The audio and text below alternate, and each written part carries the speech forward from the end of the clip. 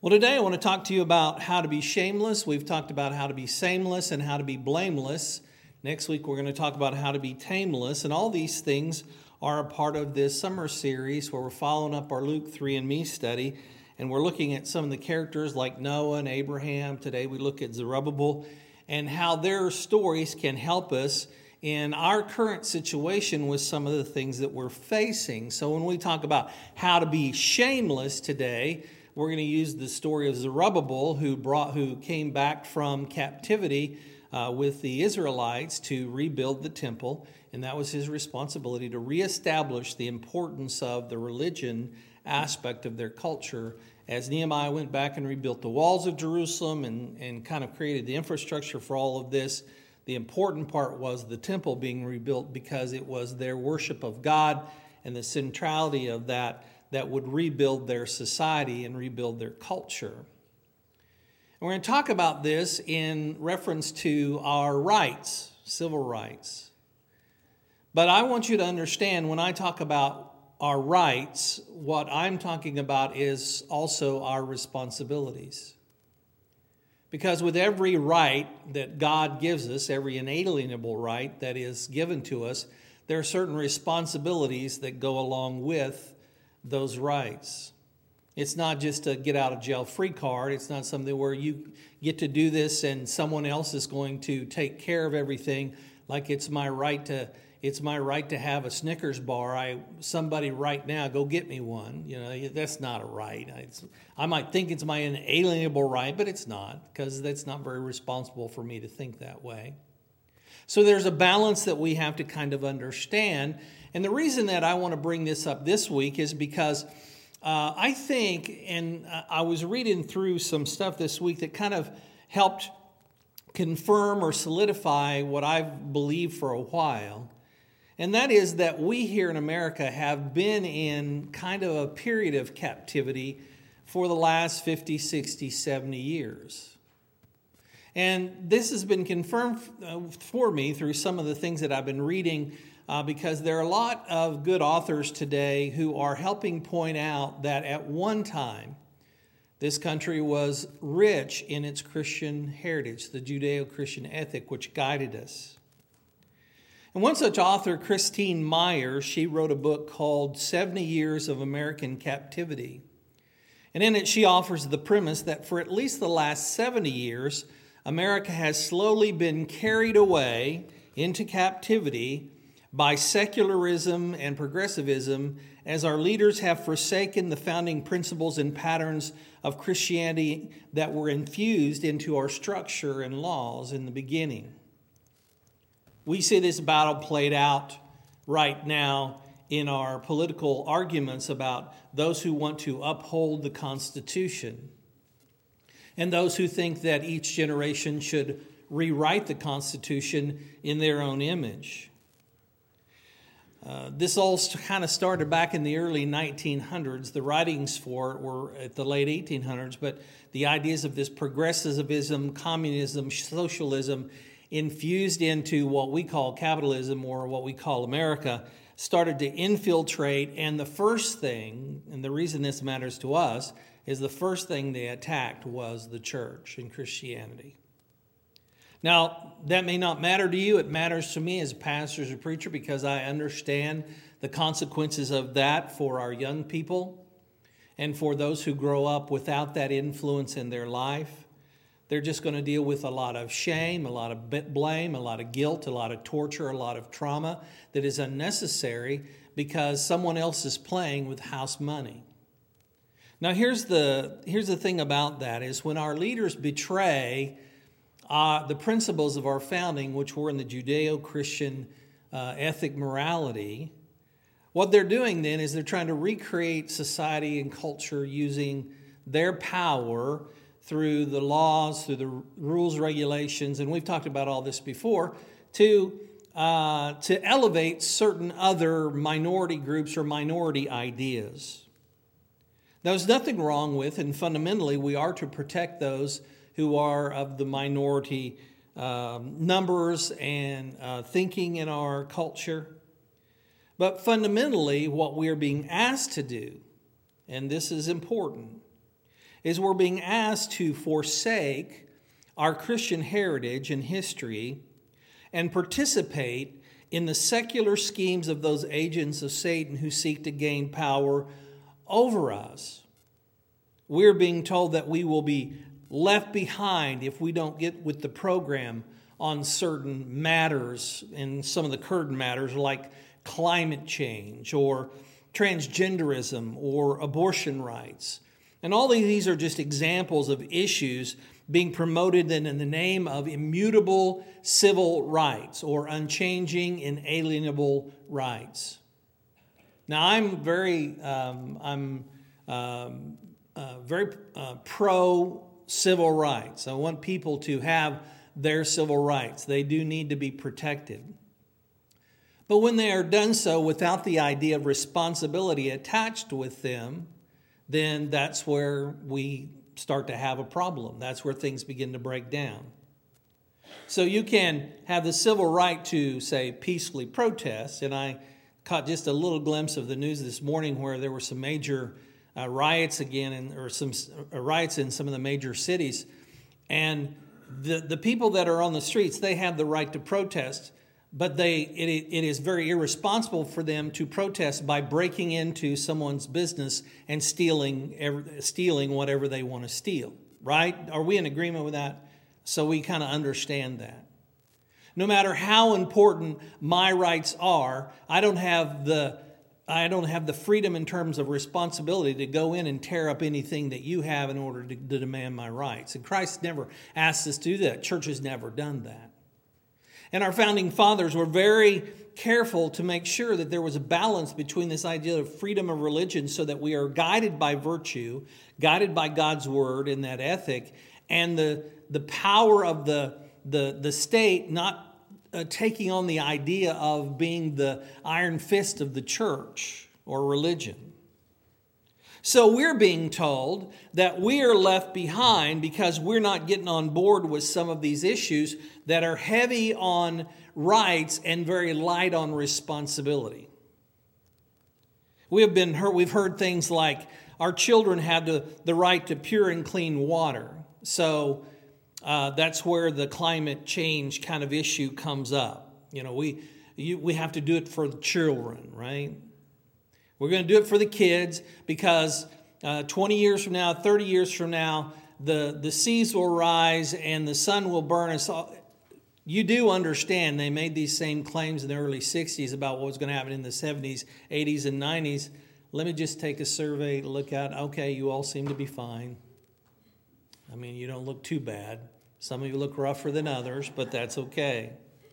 So we've heard things like that. We've also heard for a long time, or we're more recently hearing about this issue, that we need to let our children identify what gender they are. We need to let them choose what gender they want to be. So don't designate them as a boy or girl. Just leave that part blank. And then when they're 5 or 6 years old and they've really developed their mental acuity, they get to decide, right? And right now I'm listening to a very disturbing book, not because it's bad for me to listen to, but it's about some of the transgender issues that are going on in our culture right now with teenage girls. And the explanation that's been given by this is just frightening. That there's such a political effort right now and such an effort in culture to confuse young girls in this particular area when they are confused already. We're also being told, and I don't know if you heard this, but at the Democratic Convention, part of the platform is both men and women now have the right to do whatever they want with their bodies as far as pregnancy is concerned. Did you hear me say that? Men and women. Now, it's not what you think. What they're saying is it's men who want to get pregnant. They have the right to do what they want to do with their bodies. I know you're shocked, aren't you? We'll explain all this to you later. So, okay. That's why you're supposed to be coloring your page. Are you coloring your page? So there are just a few of these current issues that are being promoted as inalienable, God-given natural rights. And our founding fathers, they established life, liberty, and pursuit of happiness as those inalienable rights, those natural rights, the rights that God gives to us. But there's a catch with some of the other new, immutable, inalienable rights that are being passed along, and that is that in order for them to catch on and become law, become part of culture, Christians must be silenced and submit themselves to the threat that we are going to be left behind, that we're on the wrong side of history, that somehow all the things that we've learned for the last 2,000 years are wrong, that the Bible's wrong, that what we know about Christ is wrong, what we know about sin is wrong, what we know about relationships are wrong, what we know about gender is wrong, everything that you know is wrong. And we must submit to the new order, or we're going to be on the, quote, wrong side of history. Now, young believers have been stricken with panic, so much so that if they continue to put their trust in God and in the church and not government and politicians, they're being convinced that the rights of minorities will be ignored or infringed. So our young people are being indoctrinated, sometimes even in our public school system, that in order for the minority groups to get what is their right, then Christianity must go away, that the church and God must be silenced because we're on the wrong side of the history, and that we must trust government and politicians to protect the rights of those minorities that have been ignored or infringed. And this is nothing new. This started in the 60s with the sexual revolution, for some of you who can remember back to that day. So the revolution started back in the 60s, and now it's just continuing on this idea, this umbrella of civil rights. And my apologies to Martin Luther King Jr., who I think his picture's associated with that graphic that I had there. And I'm not trying to intimate that or imply that what he did was a part of this thing, but that whole idea of civil rights came out of that time period. Believers have been so stigmatized and shamed as frauds and phonies that we fear promoting God as the sovereign Lord. And in some instances, it's our own teenage children who are accusing us of that. Now, if you're a parent, and this is one of the things that I heard from the book that I've been reading about transgender, if you have a parent and your child comes and they say to you, I'm gonna now identify as a ghost, or I'm going to identify as a ferret, and you said to them, oh, okay, well, I want to support you, because if I question you, or I question your decision or your maturity about being able to make this decision as a 12 or 13-year-old, then I am an evil person who doesn't care about you. And the good news for them is that they don't need you. They may still live in your home, but if you're giving them access to the internet and they have cell phones, they're going to find hundreds of thousands of people out there that will say it's perfectly all right and actually a good thing to be a ferret. Or it's perfectly all right to be a good, what was the other thing? A ghost. Was it a ghost? Now, how silly do I sound? Yet, if a young girl says, well, I'm a boy, or a young boy says, well, I'm a girl, we have to go, huh? Well, everything's just fine with that. And if we question it, then we are associated with that group of people that come from the church where there are actually biblical truths that are designed to help us understand and negotiate life, and the relationship with Jesus that helps us heal those failings and frustrations that we have. We have to set those aside and just say, oh, well, that's okay. So believers have been so stigmatized, especially young believers, that they're afraid to say anything because they will be canceled. They will be shamed. And this is where we fall into this idea of the shamelessness, or the being shameless in this message. Isaiah 28 verse 16 says very clearly, so this is what the sovereign Lord says. See, I lay in Zion. Now listen to this. a tested stone, a precious cornerstone for a sure foundation. The one who relies on it will never be stricken with panic. And then in Romans 9, that same phrase is used, only he says, will never be put to shame. Listen, a tested stone, a cornerstone. Now, cornerstone is what your building is built upon. It's the cornerstone. It's the most important stone. And when you're building a foundation on this stone, it is sure, it is precious, it is tested. And then for us then, if we're going to learn how to be shameless in this right world, we need to have courage and confidence and certainty. And that's what we can have in Christ Jesus, no matter what kind of lies or pressure or panic others are trying to put on us through the effort of shame and guilt. That's why I gave all the kids a sheet today that had these 3 words on it. You have your sheet, courage, confidence, and certainty. Do you have your balloon? All right, here's what I want you to do with your balloon. Get your balloons out, kids. And here's what I want you to do, is I want you to blow up your balloon without blowing any air into it. Okay, go. Blow it up, but you can't blow any air into it. Go ahead, Zoe. I'm ready. Let me know when you're done. Blow it up. No air. You're putting air in. I'm sorry. Blow it up. Don't put any air in it. Well, wave it around in the air. There's all kinds of air out here. Wave your balloon around. Maybe it'll fill up. Does that work at all? Is that working? The air's not getting in there? That's interesting.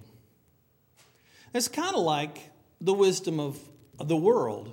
There's all kinds of things out there. But what God says He wants to do, listen, what God says He wants to do is He wants to breathe into us His wisdom and His truth. So, you'll have a chance to do that in just a second, but don't blow up your balloons yet because I don't want them to burst. So in Romans chapter 9, verse 33, it says, "See, I lay in Zion a stone that causes people to stumble, and a rock that makes them fall. And the one who believes in Him will never be put to shame." Paul kind of twists that idea about the precious cornerstone. He says it causes people to stumble, and it's a rock that makes them fall. And the one who believes in Him will never be put to shame. Meaning that there are going to be people who don't believe that it's the tested stone, that it is not the precious cornerstone that's sure for us. And so it will become actually the stone of stumbling and falling for them. But if we believe in Him, we will never be put to shame. The one who believes in Him will never be put to shame. Let's say that together. The one who believes in Him will never be put to shame. Say it again. The one who believes in Him will never be put to shame. You get that? Yet the world's going to do everything it can to shame you, to get rid of the cornerstone of Christ in your life. This morality and ideas of truth that come from His Word. The Sovereign Lord teaches us about this idea of shame. He used that story of Zerubbabel, and as we talk about how to be shameless based upon Zerubbabel, the Israelites had been in captivity for 70 years, kind of like we find ourselves in captivity. They displaced from their homes, separated from their religious experience and expression. They were living under the guilt and shame of national failure. Their position and promise as the Creator's chosen people were in question as they were humiliated and conquered by a secular agent of God. But when the time was right, the Lord spoke to His people through the prophet Haggai when He said in Haggai chapter 2, verse 5 through 9, "Be strong, all you people of the land, declares the Lord, and work." Or better yet, get back to work. "For I am with you, declares the Lord Almighty. This is what I covenanted with you when you came out of Egypt, and my Spirit remains among you. Do not fear." If we find ourselves in captivity, we need to remember that God has always made this promise to us, that we can be strong in our land and we can work. And if we work hard and we put our trust in God, we know the Spirit is with us and there's no reason for us to be afraid. We don't have to worry about the outcome necessarily because God says, I'm with you. He'll work all things together for our good, and that means for us personally, but also corporately. God was calling the Hebrews to work to rebuild their culture, their country, and I think He's calling us to do that the same right now if we actually have been in captivity in the church in the last 70 years. If we've allowed ourselves to fall asleep, become overwhelmed by these leaders that have betrayed us and betrayed the principles upon which this nation was built.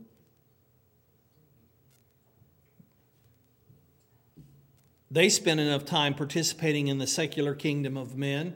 And as they did that, like Daniel and Shadrach, Meshach, and Abednego and Esther, as they did that, they tried to maintain what they believed in, but they were not able to excel because they were in captivity.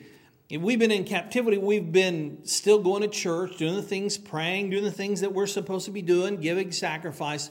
But now it's time for us to get to work again and realize that this culture that God has blessed us with, this country with God, which God has blessed us with, is worth the fight. That it's worth speaking up and not being silent. It's worth saying what we know God's Word teaches us to help us and to talk about the relationship of Christ, which heals us, to people who are confused and spouting off things for which they have no sense of responsibility, but they think it's their right. But remember, if you claim that you have a right to something, yet you don't accept the responsibility that goes along with it, you're just asking people to give you stuff and serve you. That's not a right.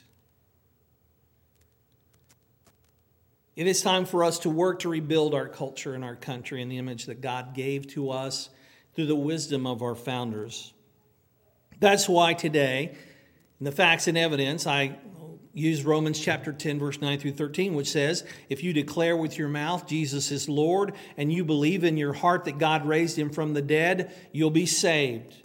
For it is with your mouth that you believe and are justified, and it is with your mouth that you profess your faith and are saved. As Scripture says, listen to this, and anyone who believes in him will never be put to shame. We don't have to live in shame. When we believe in him, when we confess with our mouth that Jesus was raised from the dead, when we believe with our heart and are justified, and we say with our mouth, profess our faith that we believe in Christ Jesus, we will never be put to shame. Oh, people will try. But if you have the courage and the confidence and the certainty, no matter what they say, will throw you off your game. It goes on to say, for there's no difference between Jew and Gentile. The same Lord is Lord over all and richly blesses all who call on him. It's God who doles out the blessings, not the government.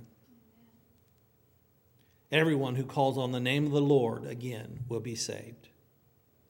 God promises us that if we make Jesus the Lord, we find our help in his word and our healing in our relationship with him, that we won't be left behind, that we won't lose out, or we won't be lost. And it takes some sense of context and experience for us to understand that fully. We must believe, and for those of us who've lived on this earth for more than 20 years, we know that there are things that happen decade after decade after decade that challenge us. And maybe it is true that we as a church and Christian people have allowed ourselves to stay in captivity because we're comfortable there. But we're not rebuilding, or we're not building up the kingdom of God and the power of God's presence in our culture. And we're okay with that. But unless we stand up now, I'm afraid we won't be able to be shameless. Because we're not believing in him, we're not professing with our mouth, we're not standing up for what is true. That's why today I want to talk about how to be blameless.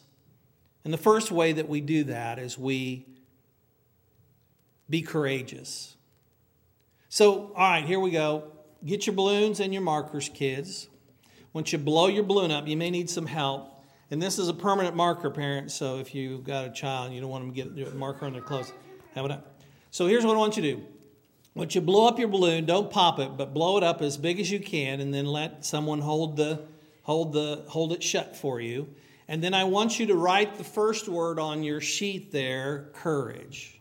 Got your sheet? You know how to write the word courage on your balloon. Blow it up, hold the air in it, and don't let it go out, because I'll need you to illustrate something for us in a second. So first of all, how to be blameless, we need to be courageous.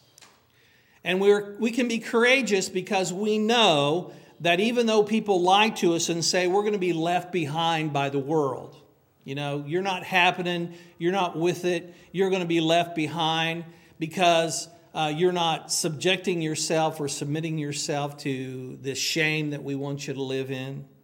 You're not going to be left behind. Here's the thing that we find out every 10 years or so, is that the stupid things that people were talking about 10 years ago that they swear was the best thing in life, now no one wants to do it anymore. I mean, think about hairstyles. Does anybody remember the mullet? Or what's a good hairstyle that, you ladies had back in the day, or the 90s or 80s that no longer, just think about that. The what? Big hair. So there are things we go, oh man, this is happening, and if you don't get on board, you're going to be left behind. I've kind of had the same hairstyle since I was in high school, just a little less or a little more at different times. I'm in the little less period right now, but my hairstyle's been pretty much the same. This is it. It's just me. Just let it grow. I don't style it. I don't feather it. I don't blow it out. Nothing like that. It's just whatever comes out, that's what it's going to look like, right? So the thing that we realize is that things are always kind of changing, and it's always the young people who want to get on board and say, if you don't do this, then you're going to be left behind. That's when we need to be courageous. All right, you guys got your balloons full of air, and you have the word courageous on it. So you got courageous on it. All right, here's the illustration. God breathes into us this power that comes from the Word that allows us to be courageous, bold, and say, we're not going to be left behind. We have these colorful balloons. The thing about a balloon is so colorful, so beautiful. When people walk by, they notice, balloons. We need to be these beautiful balloons that are infused and enthused with the Word of God and with His truth. And we need to be very confident. That's why we write the word confident on the balloon. But here's what happens in culture. They come along and they try to shame us. That means panic-stricken. The idea of panic-stricken is to take the air out of us. So kids, just let the air out of the balloon, but don't let it fly. Just let it out. Hold it up in the air so people can see what happens when the air goes out of a balloon. Did you tie that? Okay, good. There you go. What happens to the balloon? Shrinks, it shrivels, it goes flat. And that's how a lot of Christians feel these days right now. They just feel flat. They don't have that life. They don't have that energy. It's because we've lost our courage because of the shame. 1 Peter chapter 3, verse 15 through 17 says, but in your hearts revere Christ as Lord. Always be prepared to give an answer to everyone who asks you to give the reason for the hope that you have. Do this with gentleness and respect, keeping a clear conscience so that those who speak maliciously against your good behavior in Christ may be ashamed of their slander. For it is better if it is God's will to suffer for doing good than for doing evil. We just have to be ready to give people an answer for why we believe in Christ. We do it with gentleness and respect. We do it out of love, but we don't do it out of fear. We're courageous. We know that God is right. We know that God is true. We know that He's enthused our words. And even though people say, if you don't get rid of that thinking and adopt mine, you're going to be left behind. You say, well, okay, then I'll be left behind. But the problem is, they're not the one. We're not left behind. We just keep on moving down the road, and they go off on a tangent, and pretty soon they're left behind. They're looking out, well, what happened here? And then they got to do all the catching up. The thing about God is that He is that sure foundation that helps us in our lives. And we might not think that this matters to us right now, but I want you to know that in our own little worlds, our school boards, in our communities, in our classes, there's efforts being made by those who want to try to, again, eliminate the influence of Christianity and church and virtue, true virtue, from culture in the name of civil rights. And so they're pressuring school boards to adopt ideas and classes and hire certain kinds of instructors who can remake and rethink. And there's even an effort to get rid of all history classes at school. There's an effort to make sure we've already gotten prayer out of schools. We already have we can't have the Ten Commandments on the wall. We can no longer do the Pledge of Allegiance, in which we say one nation under God.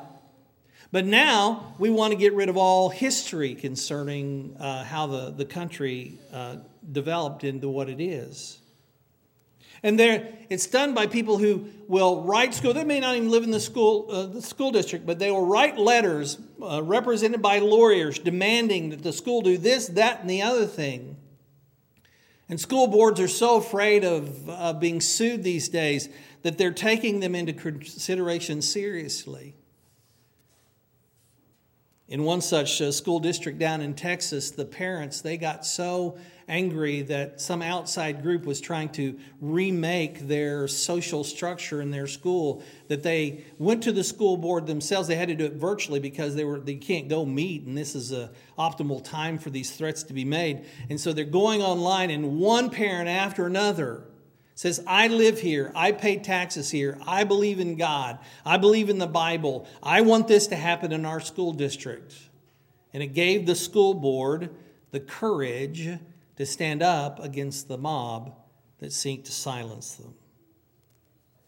There's going to be an opportunity for you. It will come in your life where you need to stand up and be courageous when someone says, you either get on board with us or you're going to be left behind. And you say, listen, I believe in God, I believe in Christ Jesus, I believe in His Word, and I believe that the inalienable rights that God has given to us have been reflected in what's been said. We have life and liberty and the pursuit of happiness, and I want to take full responsibility for those things.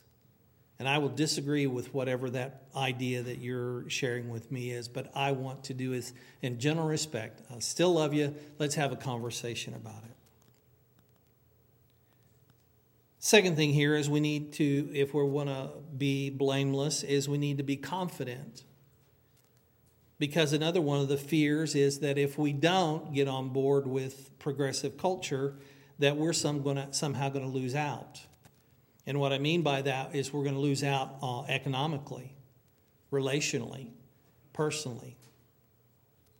And this threat itself has been haunting parents for the last 20 years or so, when their teenager comes into them and says, I really feel like I'm this, and you're not this, so I'm not like you. And if you can't support me for the way that I am, I'll still live here, and I'll still let you pay my insurance and for my car and put food on my table, but I'm going to go live my own life the way that I want to. We feel like we're going to lose out on our relationship with that person, and so many parents just give in. We're being told that if we don't get on board, we're going to lose out economically. And there are some businesses that are so afraid to even mention that they stand for God or that they want to do what is right. If you don't believe that, just ask Mike Lindell, the MyPillow guy. Right now, they're just trying to crucify him in a sense, metaphorical sense, because he's promoting a healthy alternative or a kind of a vitamin alternative to something that's been tested by gone through 2 stages of testing, and yet he's being accused of being a snake oil salesman. Why? Well, because he wears a cross on his chest. He talks about his faith in Jesus Christ. We need to remember what it says in 2 Timothy chapter 1, verse 7. It says, For the Spirit God gave us does not make us timid, but gives us power, love, and self-discipline. So do not be ashamed of the testimony about our Lord or of me, his prisoner. Rather, join with me suffering for the gospel by the power of God. He has saved us and called us to a holy life, not because of anything we have done, but because of his own purpose and grace. Did you hear that? The Spirit of God does not make us timid. It gives us power, but at the same time, love and self-discipline. The power is great, but if it's not attended with love and your own self-discipline, it's easy for those that you're trying to help to point out your inaccuracies. Don't be ashamed of the testimony. Stand up for it is true. Be confident. You will not lose out. One of the problems that we have in our culture right now, we talked about the circular firing squad last week, is we have a circular, and I'm just going to make it polite, we have a circular poo shoveling squad going on. And what I mean by that is that there's this relationship between some media outlets and social media like Facebook and Twitter, where if something is said on Twitter and Facebook by someone we don't even know what their credibility is or what their training is, what their teaching is, they can say whatever they want, and then the media will quote them as if it's the gospel truth. Then Twitter or social media or Facebook, they will see that thing that's in the newspaper or in on some outlet like Axios or something like that. Then they will quote it on their social media pages, and then there's just this circular shoving of you know what that goes on. And before you know it, there are millions of people who think that whatever it is that's trending that day is true. And do you know, when they do studies of things that are trending, often they find out more often than not the thing that trends is false. Yet millions of people think it's true because it was in that circle of poo that was being shoveled around. That's why it's so important for us to stand up and be powerful in our speech and talk about what is true and right. Be confident, because we're not going to lose out. But the people that are on these social media platforms, they're so afraid to stand up for what is true and right because they will have their sponsors taken away or they'll lose their income or whatever the case might be. We should not be afraid. Finally, we need to be certain if we are going to be blameless, because we know we're never lost. The world's going to get lost along the way several times. Have you ever noticed that? It just gets lost in certain things. And then eventually it kind of comes back to those things that are tried and true: family, morality, stability. We're not going to get lost along the way. Romans chapter 5, verse 1 through 6 says, "Therefore, since we've been justified through faith, we have peace with God through our Lord Jesus Christ, through whom we have gained access by faith in this grace in which we now stand. And we boast in the hope of the glory of the Lord. Not only so, but we also glory in our sufferings, because we know that suffering produces perseverance, perseverance character, character hope, and hope does not put us to shame, because God's love has poured out into our hearts through the Holy Spirit who has been given to us." You see, just at the right time, we were still powerless. Christ died for the ungodly. Here's the difference. In the world, as they test and try things that are not certain and unsure, they don't have God saving them through that.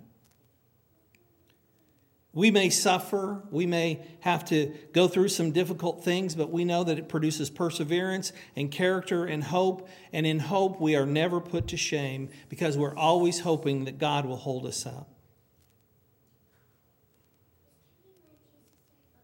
This past week, I don't know how many of you were able to tune in to the Democratic 2020 convention.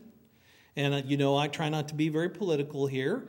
But I do want to, if you did catch any of it, either directly or news reports on it last week, let me just ask this question. Don't raise your hand, but I just want you to think about it, chaw on it a little bit.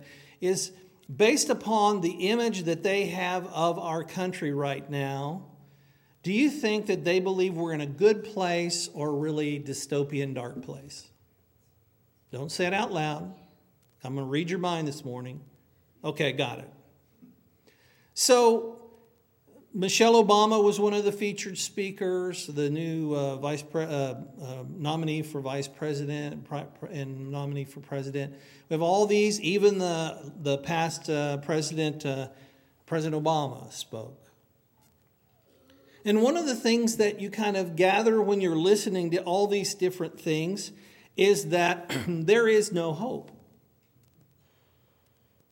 Now, we did have 8 years of hope and change during one administration, but once that was over, what happened to all the hope and change? But now we're back to, we have no hope whatsoever unless we re-elect this party, which is, and again, whatever you want to do, that's going to be up to you, between you and the Lord. But when we think about these things, you have this dystopian idea where everything is just falling apart, and we ask ourselves, well, aren't we in this period where we're having to deal with the consequences of bad decision making for not just 4 years or 3 years, but the bad decision making of decades and decades of political decisions? The truth for us is, no matter what's going on in the culture, if we put our faith and our hope in God, we may suffer here and there a little bit, but God will never put us to shame. He'll never leave us behind. We will not be lost in the process. We'll always be able to be certain that what we're doing and how we're living is good. So kids, before you go home, blow your balloons up and write courage. You got courage on there? Write confidence, and then certainty, and then tie that balloon off and take that home and let that be a reminder to you of what we talked about here today, because courage, confidence, and certainty are the things that help us live without shame. In a world where all we have are people trying to shame us for what we believe and what we think. Listen, I'm old enough now to have been a child of the 60s. There were some confusing things in the 60s. I didn't go through them. I was brought up in church. My mom and dad, they loved me, and I was kind of oblivious to it. I was a teen in the 70s. A lot of weird things happening in the 70s, but different decade. So I was a teenager in the 70s. A lot of weird things going on. You know what? I survived it. My mom and dad loved me. I grew up in the church. I love the Lord. God got me through it. I was a young parent in the 80s. And if you've met my kids, you knew I had to go through some stuff with those kids. But I was a young parent in the 80s, and it could have crushed me and ruined me. But I had good parents, and I was trying to be a good parent. I had a good wife. We loved the Lord, and God saw us through. I became a parent of teens in the 90s. And you remember how weird the 90s were, right? If you had a teenager in the 90s, I survived that as well because I had a good wife, a good family, loved the Lord. We had the church. I survived Y2K in the years after that when everything was supposed to fall apart because I had a good family, a good faith, and God was seeing me through it. Now I'm a grandparent in the last 10 years, and it's hard for me to keep track of how many grandkids I have. It's 6 or 7. It's got to be 6 because it's an even number, right? They're all having birthdays, and it's hard for me to remember what year it is for them. I got some 5s and some 6s, and I got a 2, and it's Madeline that's hard because what is she? She's 12, and I keep thinking she's 10. But I've survived all that because we believe in family and we have our faith. Each step during my life, Satan has tried to shame me, and he's tried to use Satan to deflate my courage and my confidence in my certainty in a myriad of different ways. In whatever stage you find yourself in right now, the devil is scheming to do the same thing to you. He'll use your culture, your environment, your world to try to strike panic in your heart and your mind. What you need to ask is it working? And if it is, it's working because you're not shameless. You're allowing shame to cover over your confidence and your courage. You're allowing that fear that you're going to be left behind or lose out or get lost along the way control your thinking, your heart.